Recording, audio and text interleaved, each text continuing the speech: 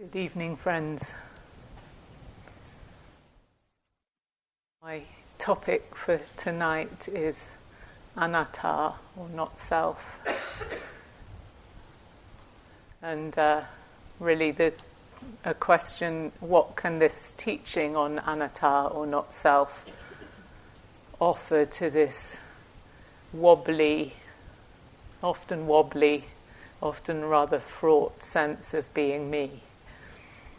And this is a big topic that can make the sense of me quite wobbly.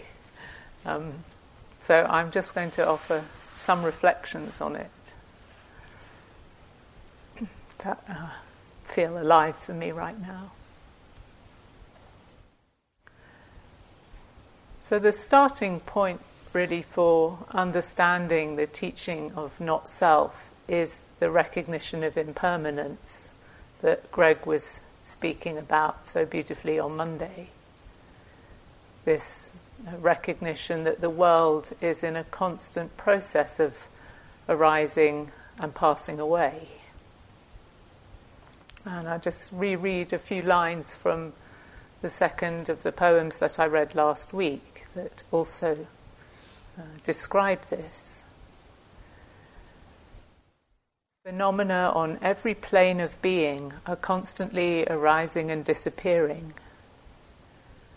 Thus they are forever fresh, always new and inexhaustible. Like dreams without solid substance, they can never become rigid or binding. The universe exists in a deep, elusive way that can never be grasped or frozen.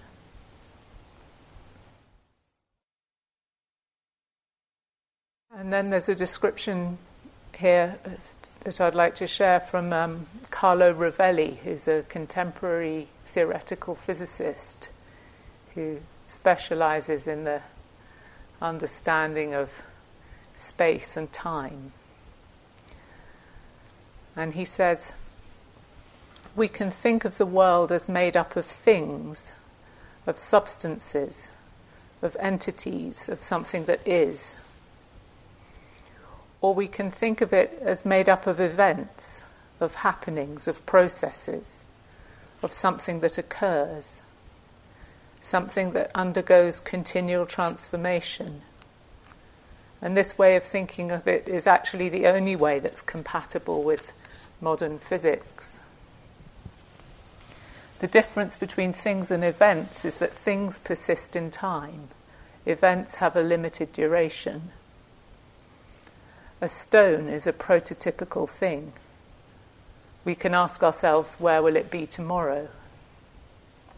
Conversely, a kiss is an event. It makes no sense to ask where the kiss will be tomorrow. The world is made up of networks of kisses, not of stones.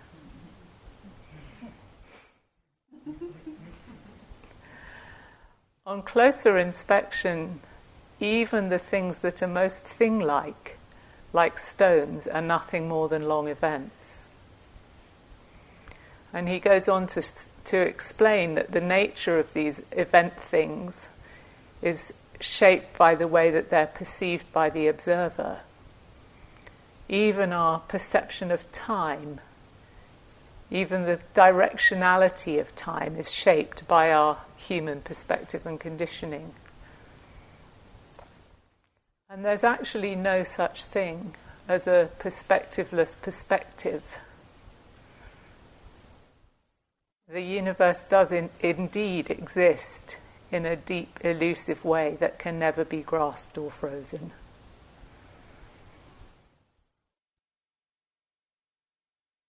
And this has been recognized, many times in the past, and it's reflected in the Buddha's term for reality, yatha bhuta, which means things as they've come to be in this moment. There's no other word for reality in the vocabulary of the Buddha of the Pali Canon. But our ordinary perception operates in a kind of shorthand for convenience by seeing things as events or entities, and we need this for functioning and communicating.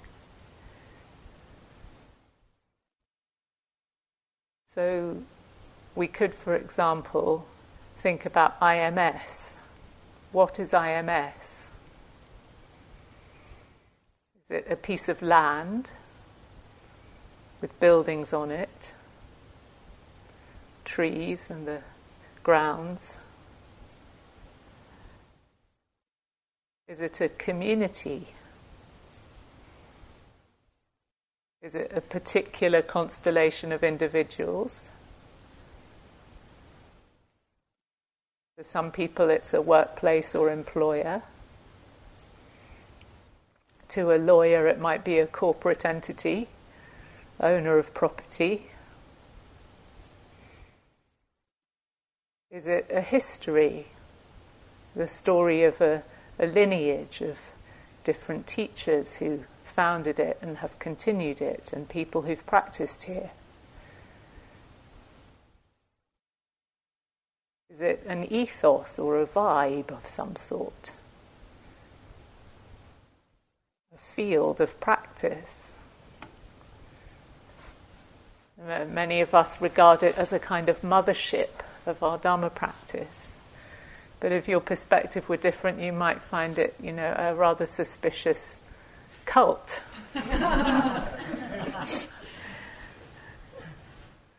So how you define it depends on how you feel about it, and also on the context of the conversation, whom you're talking to, and what the context is. But we just, for the convenience purposes, we refer to it as IMS. But the trouble is that we believe that this shorthand perception is reality. And the Buddha had a word for this. He called it a vipalasa, which means a distortion of perception. And this is the nature of perception. It's not a sign of personal stupidity. Yeah. That we tend to perceive things rather than events. So this is the vipalasa number 1, the first distortion of perception that the Buddha identified, taking the impermanent to be permanent, or what's changing to be somehow solid.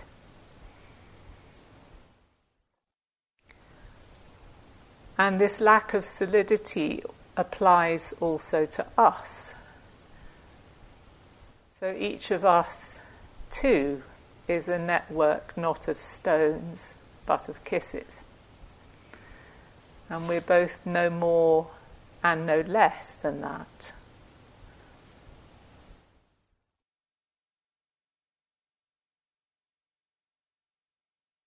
So who am I? Who are we?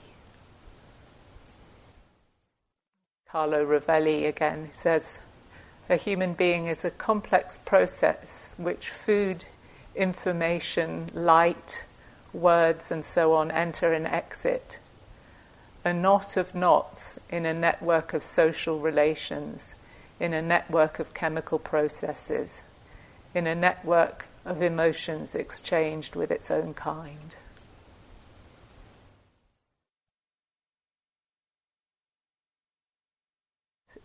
We're made up really of stories. So who am I, Jaya? I could give you a story of relationships to family, whose daughter and granddaughter I am, of relationships to a culture, that I'm British, or a period of history that I was born in or live in, which itself is a story. I could give you my resume, which I prefer not to do. You notice already how stressful it is when we're asked to account for ourselves in certain ways.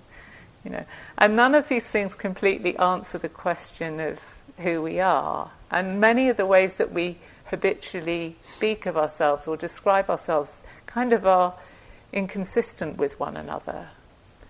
So I talk in certain times as if I am this body, and yet I can also talk about being the owner of the body.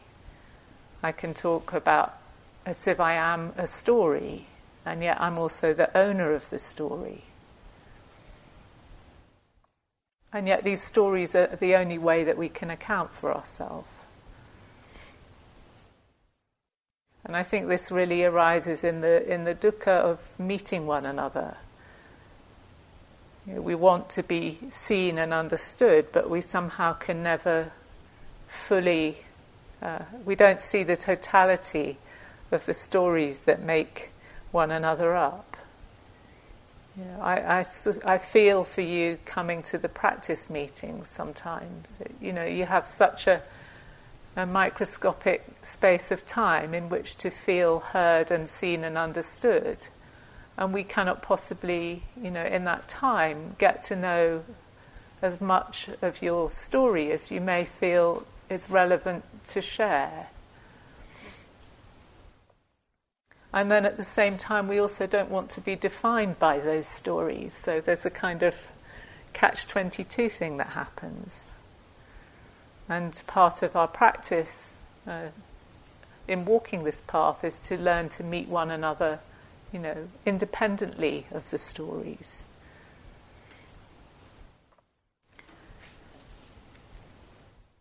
So these stories are what we call sankharas, mental constructs, mental formations. Fabrications is the word that Thanissaro Bhikkhu uses. And the Buddha likened them to the leaves of a plantain tree, which is a tree which just has the trunk is just made of the leaves round one another like a sheath. So there's no solid core to that tree, kind of like the leaves of an onion. And when we want to get to the bottom of these stories, we're kind of like the child who asks why. And you give them an answer and they say, but why that? You give them another answer, well, why? And you end up just saying, well, because.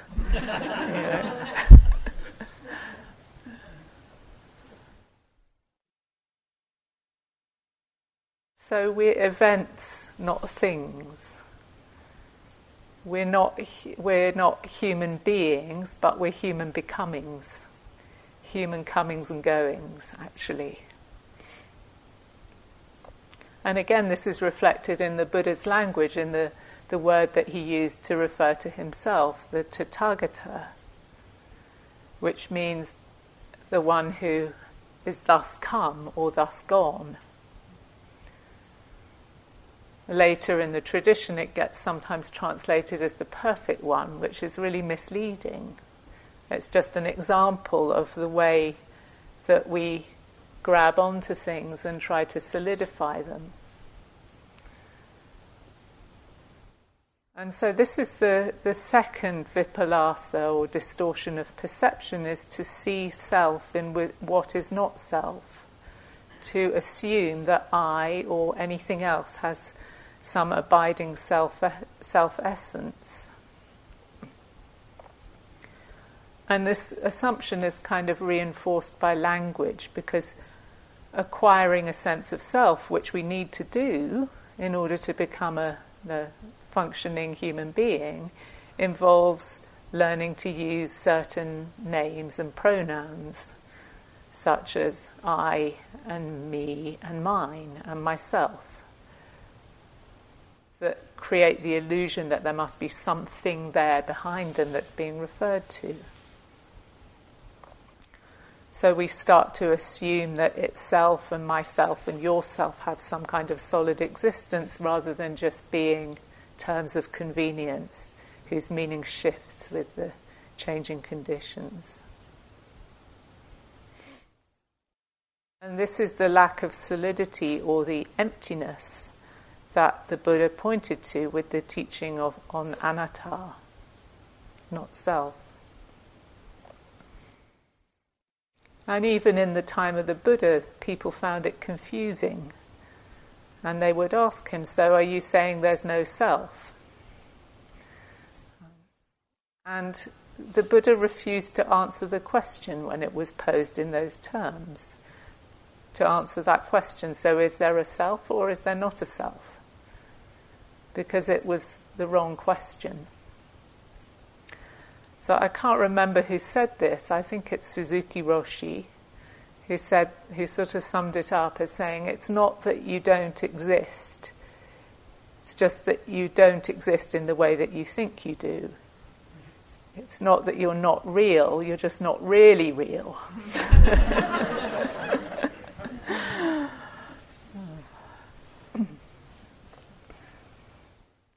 So this is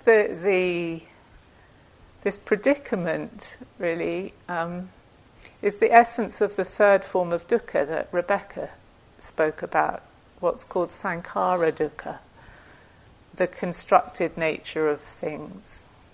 That anatta, or not self, is the other side of that same coin.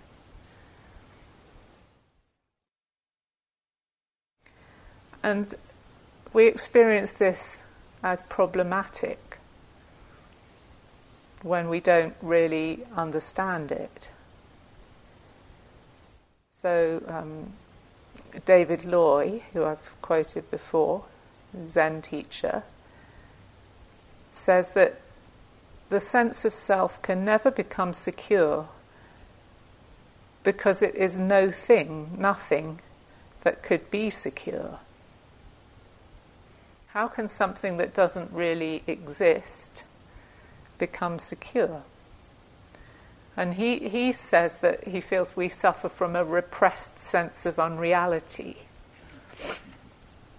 You could see in your experience whether that describes the feel of it. And that this repressed sense of unreality expresses itself as a sense of lack or incompleteness, or the sense that something's wrong with life, which is again what Rebecca spoke about when she talked about sankhara dukkha. And then what we do because of that is we spend our time going about trying to fix it, trying to complete ourself with material things or relationships or achievements or progress of some kind. And the harder we try to do that, the more we reinforce this illusion of being an entity separate from the rest of the world, often vulnerable, frequently lonely, and repeatedly frustrated. So what do we do? The Buddha's remedy for this predicament is to meet it with compassion and understanding, because the lack of a solid self isn't the problem. The problem is the misguided ways that we behave as a result.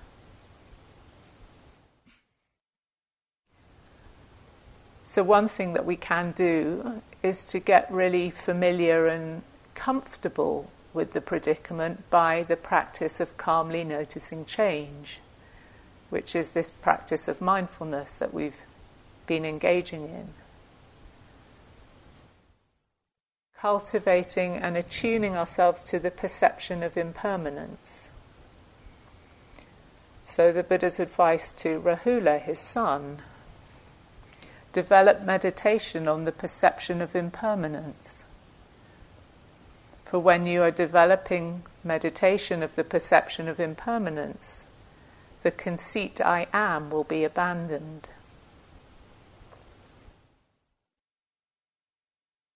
And another thing we can do is to cultivate the perception of not self. So this is the subject of the Anatta Lakkhana Sutta, the discourse on the characteristics of not self, which is traditionally held to be the second teaching that the Buddha ever gave after expounding the Four Noble Truths. So this comes in between the Four Noble Truths and the fire sermon that I spoke about the other week. And in this discourse on the characteristics of not self, the Buddha talks about 5 categories of events, or if we take this process language, 5 processes or streams of experiencing that we tend to form identities around, that we grasp onto. What are known as the upadana khandha, the khandhas or heaps or collections of stuff that are subject to upadana or clinging. The processes that are clung to. And this isn't the only way that we can pass out or map the world of our inner experience, but it was one that the Buddha found very useful, especially for the teaching of not self.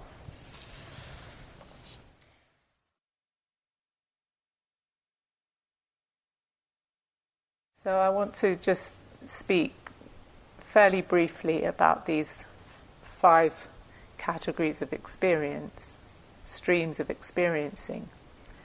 So the first is rupa, or material form, which is all the stuff of sense contact and sense impingement. It's what gives rise to the sense of where I am,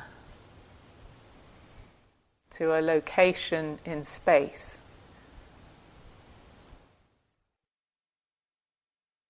The second is Vedana, or feeling tone, that current of pleasantness and unpleasantness, from which we create the sense of how I am.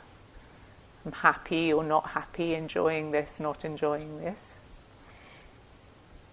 The third is sanya, or perception, the mental concepts or the labels that identify things. You, me, the bell, the cushion. It tells me what I am. I'm a yogi listening to a Dhamma talk.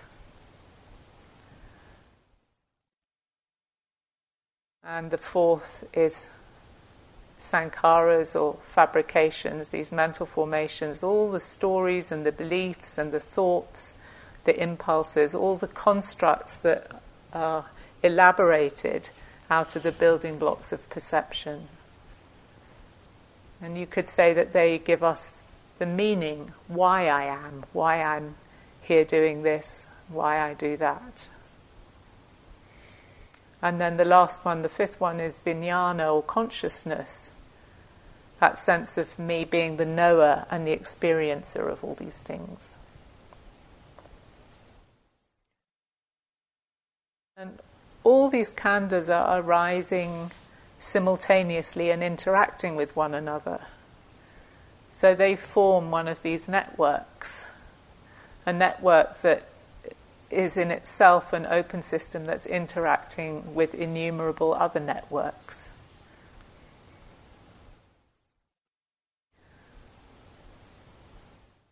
And it's not that the Buddha was saying that these streams of experience in themselves were the problem, but it's the grasping of them in the wrong way that gives rise to dukkha. So the Buddha is still an arahant, an awakened being, is still a collection of these 5 processes, but the 5 processes no longer clung to. They're 5 processes without clinging.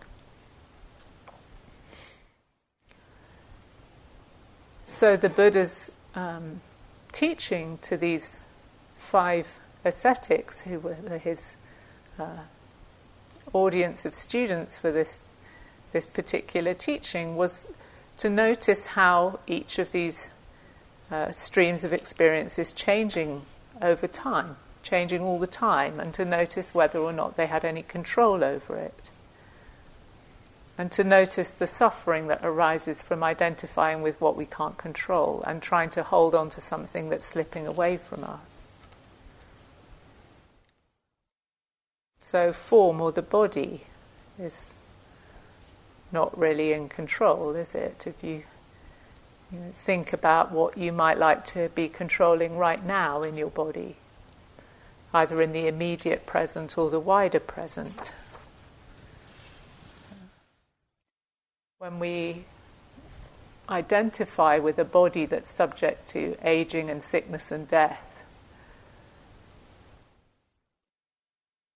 the sense of dukkha that comes from having an identity that is bound up with the status of our health or our appearance. This is a source of suffering. Also, actually, a sense of self that's dependent on the form of the external environment, which is also out of our control, the weather, the conditions around us. And the Buddha likened this experience of body or form to being like foam. It's something that just takes a certain shape for a while and dissolves. And there's a certain kind of relief, isn't there, to letting it go. I don't have to make this body perfect, either in its appearance or its state of health, because I can't. There's a frustration in that, but there's also a relief in putting down the idea that I should be in charge of it, I should be in control. I think a lot of our suffering actually comes more from that belief than from the fact of being not in control. Then the Vedana, or feelings, is the river of pleasant and unpleasant. If we let them define us, then we're in a constant state of enslavement to them. We become a person whose happiness depends entirely on a constant flow of pleasant sensation, and then our only escape from the unpleasant is to go looking for pleasant. There's also a relief, a peace to when we let go of trying to control that. Perceptions are conditioned, as I've said, and we often can't help the perceptions that arise in our mind. And sometimes they're blatantly erroneous, sometimes they're distorted. The Buddha likened them to a mirage. And they limit and blind us often. And yes, we can learn new ones, but the old ones persist. And the sankharas, the fabrications, the constructs, the stories and meanings we give to ourselves and the world, and our actions built from our perceptions. The dukkha is that we tend to imprison ourselves in them, to torment ourselves with them, inflate ourselves with them. We have to keep affirming or denying them. Even the good ones need propping up. Sometimes we oppress one another with them. And if we take them to be some kind of solid reality, we also miss the potential for different experiences. Because there's also another side of this, that the beauty of the empty nature of perceptions and stories is that they're flexible. So we can start to replace the dysfunctional ones with more functional ones or onward leading ones. And the perceptions of anicca and anatta themselves are examples of onward leading perceptions.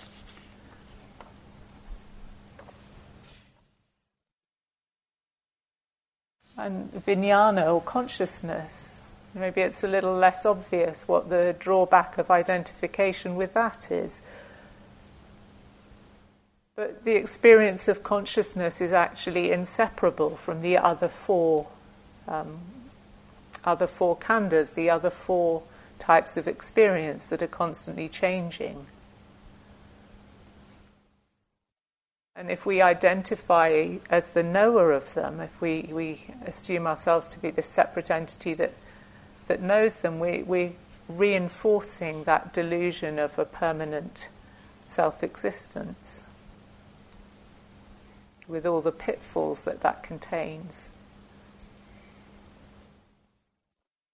So the Buddha said that a wise person cultivates the perspective of not-self in relation to all these things, whether they're past or present or future, subtle or gross, near or far, internal or external, in relation to each of these 5 streams of experience, to wisely reflect, this is not I, this is not mine, this is not myself.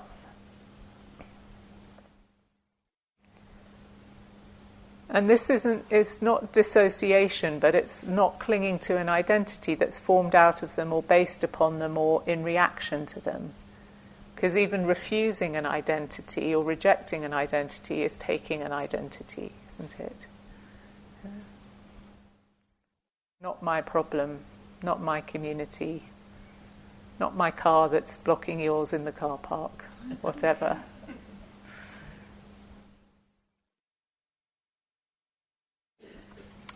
So when the 5 bhikkhus heard this teaching on not self, they experienced complete awakening on the spot. Complete liberation, evaporation of every last trace of the conceit that I am. I have to say that it's pretty rare. And actually there are plenty of other examples in the suttas of people who heard this teaching and took some time to get it. So let us not be discouraged.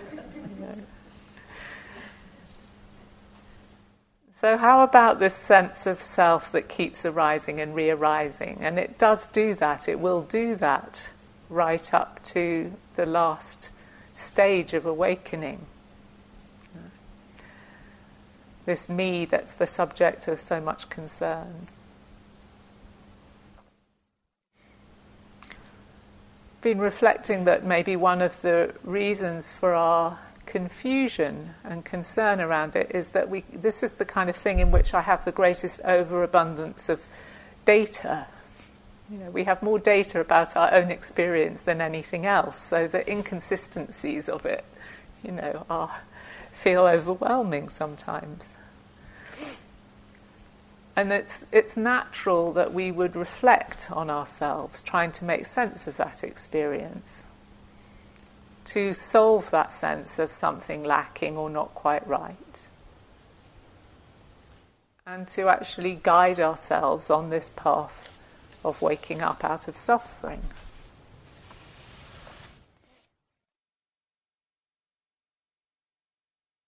So how do we do this reflecting?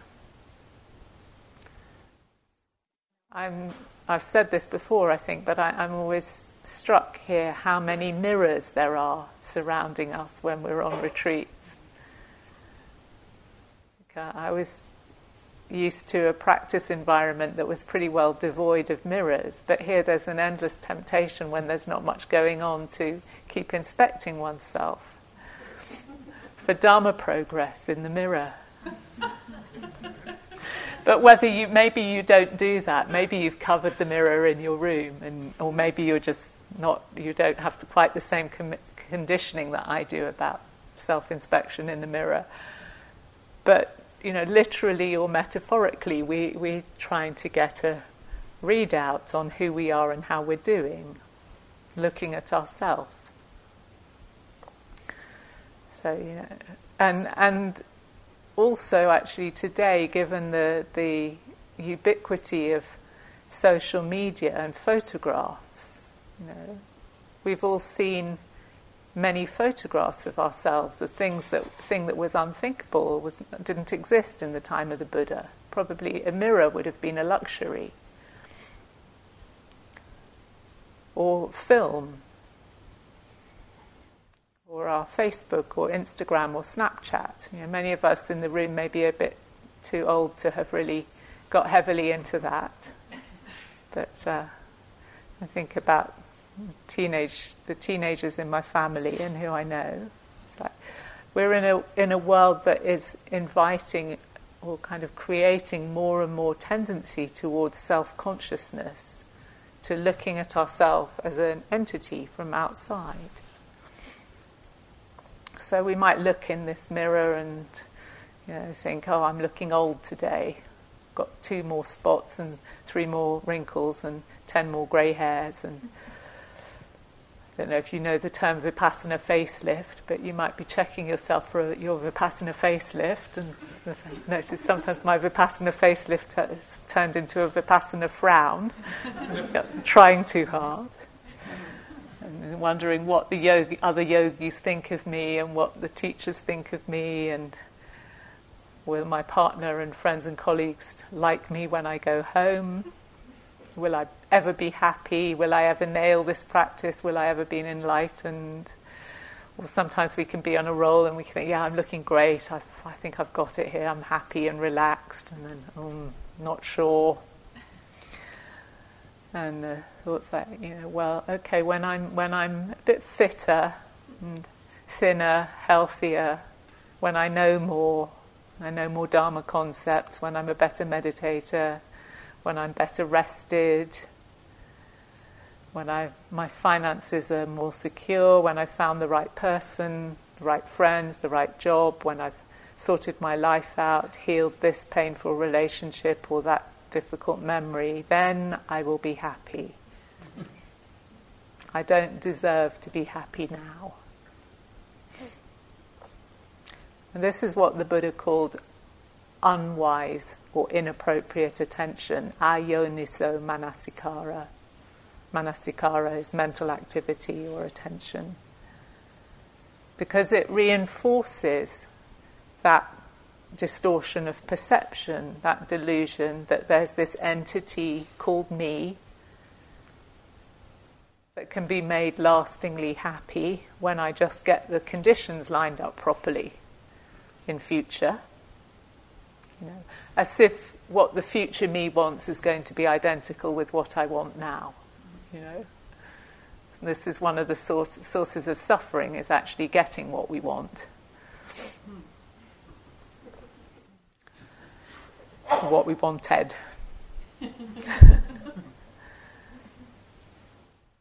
And that kind of sense of self, it just generally relates to the present moment as a means to an end, which is always in the future, isn't it?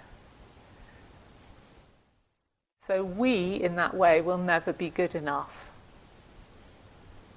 It's actually quite it's a little practice I had going a while ago of just every time I caught sight of myself in the mirror, I just said, not good enough. It's recognising that little blip towards thinking there's something else that needs to be done. Not to believe it, but just to alert myself to that movement in the mind. Ajahn Sumedho used to say that you can never perfect the personality. So the opposite of this unwise or inappropriate attention is yoniso manasikara. And the most beautiful way of describing this, I think, for me, is Kitty Saros,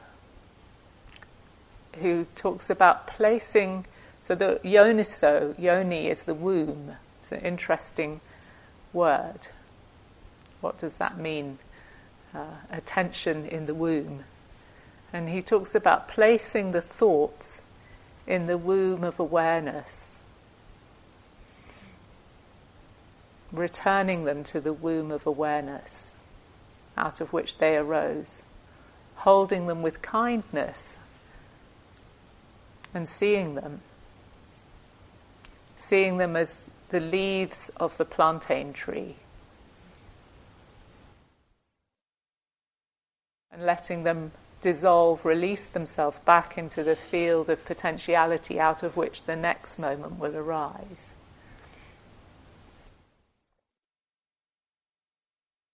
So the question to be asking is not who's in the mirror, but what's happening now in this moment of human becoming. There's just seeing, hearing, perhaps hoping, fearing, liking, disliking, remembering, planning, feeling, thinking, anticipating, here now.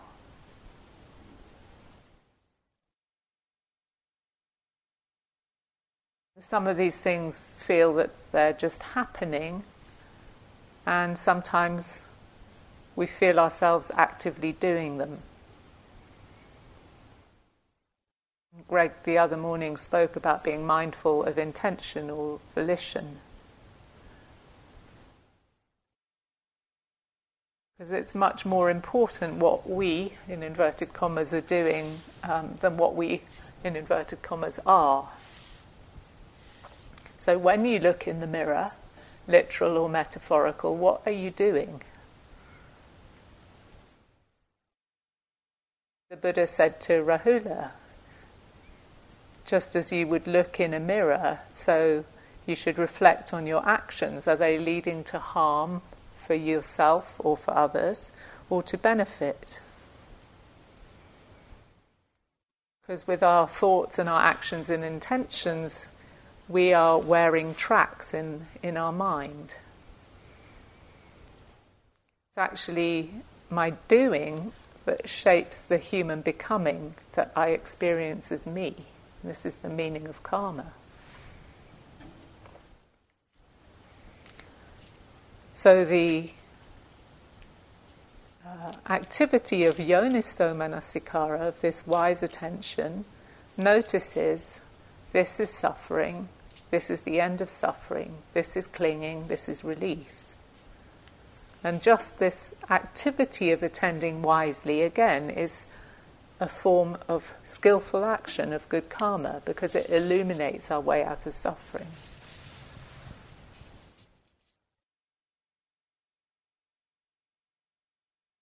And we see what happens when I grasp onto something, what happens when I let go.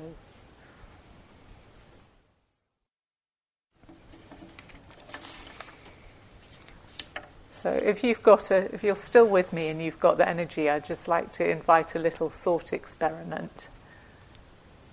And this is just using the 4 of the kind of traditional metta phrases, M-E-T-T-A, not M-E-T-A, which may not be the phrases that you use, but just taking up the phrase, for example, may I be safe. What's it like to wish for yourself to be that, to be safe?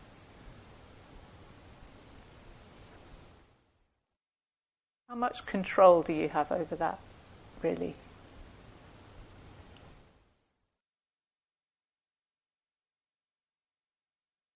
What if you just do a little tweak in your mind and may I do safe?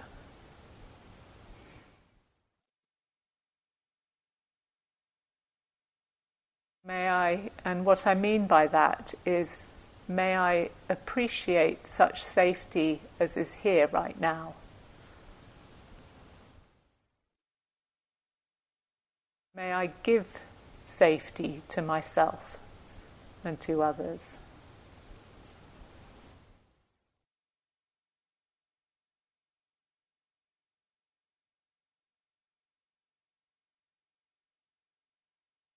To me that feels pretty different.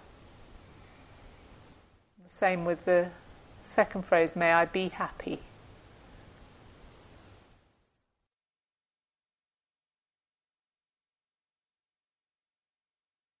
What's it like to aspire instead, may I do happy?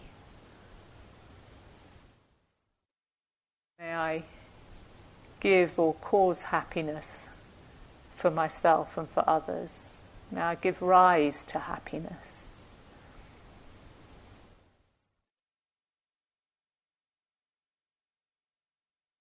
May I be healthy, or may I do healthy.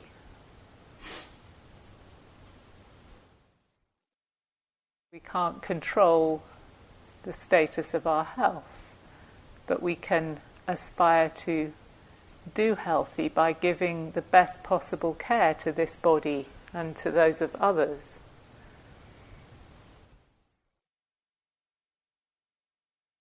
May I live with ease. Can't really control very much how easeful our life situation or circumstance is. But in this moment, can I do ease? What would that feel like? To just relax whatever internal contention there is with this moment just now. To notice if I'm making a problem of something, that I could just relax or release.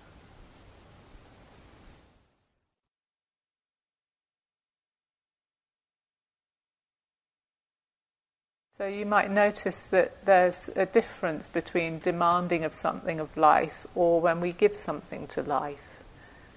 And that there's a kind of happiness that comes from benevolent intention rather than from trying to perfect me and the circumstances by which I'm defining myself in the moment. And that for me feels very empowering. It leaves me with a feeling of potential rather than being stuck in a particular predicament that's defined by identification with circumstance.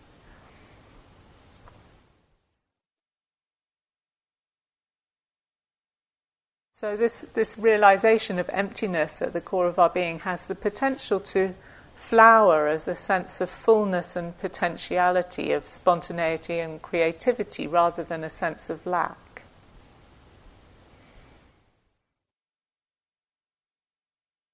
When we understand things as they actually are, we can become intimate with all of life and no longer separate and alone.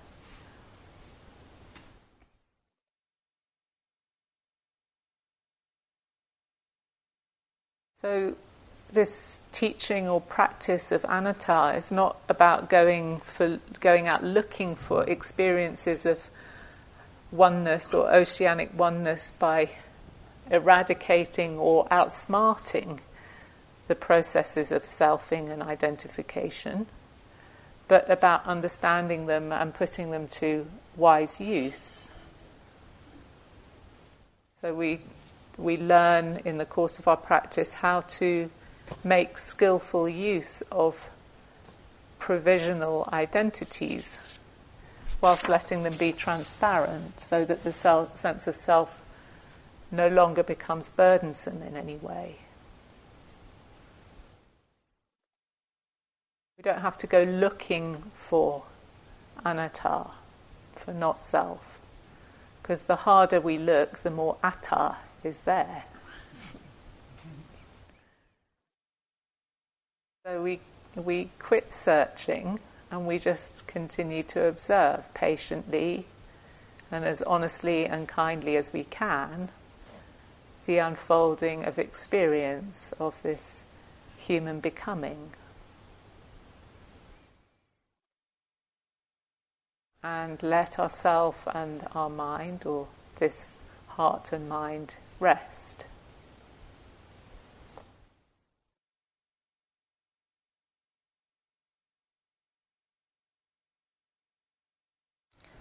This is a poem from one of the poems of the first enlightened nuns, and Matti Weingast's translation. Another Anyatara, which means anonymous.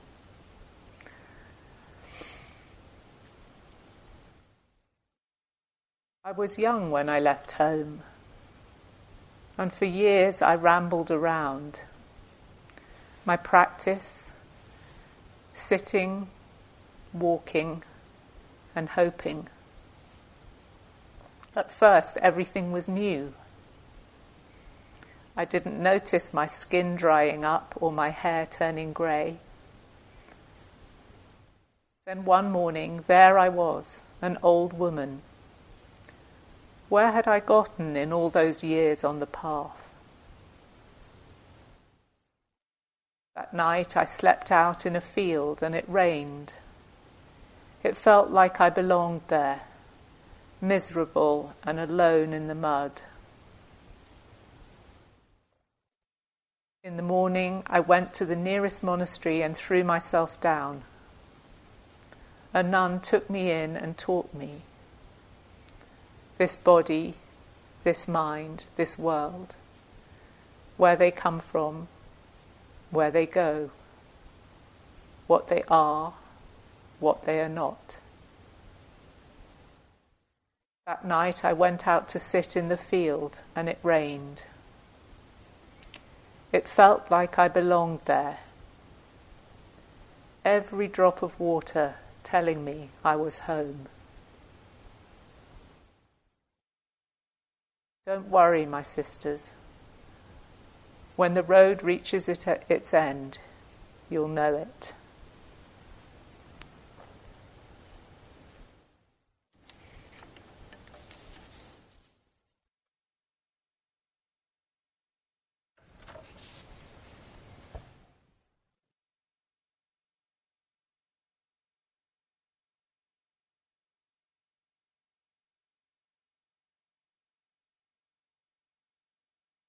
Phenomena on every plane of being are constantly arising and disappearing. Thus they are forever fresh, always new and inexhaustible. Like dreams without solid substance, they can never become rigid or binding. The universe exists in a deep, elusive way that can never be grasped or frozen. Why feel obsessive desire or hatred for it, thereby creating illusory bonds?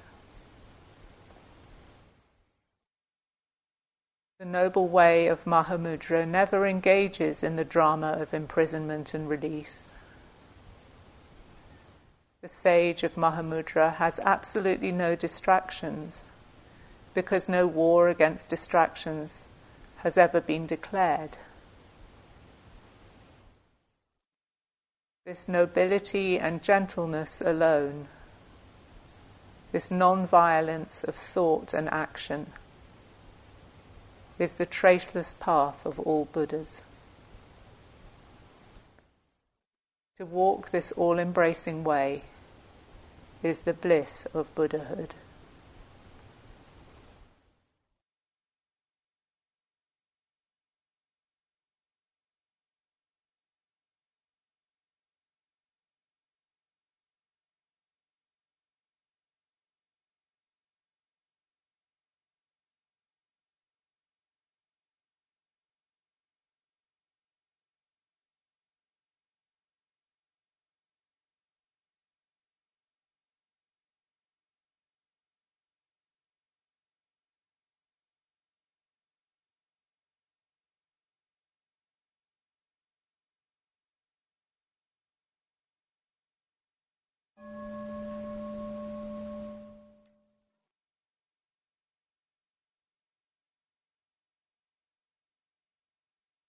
Thank you for listening. Come back for chanting if you'd like to. Carry on.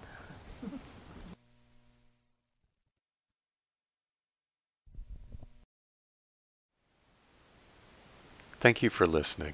To learn how you can support the teachers and Dharma Seed, please visit dharmaseed.org/donate.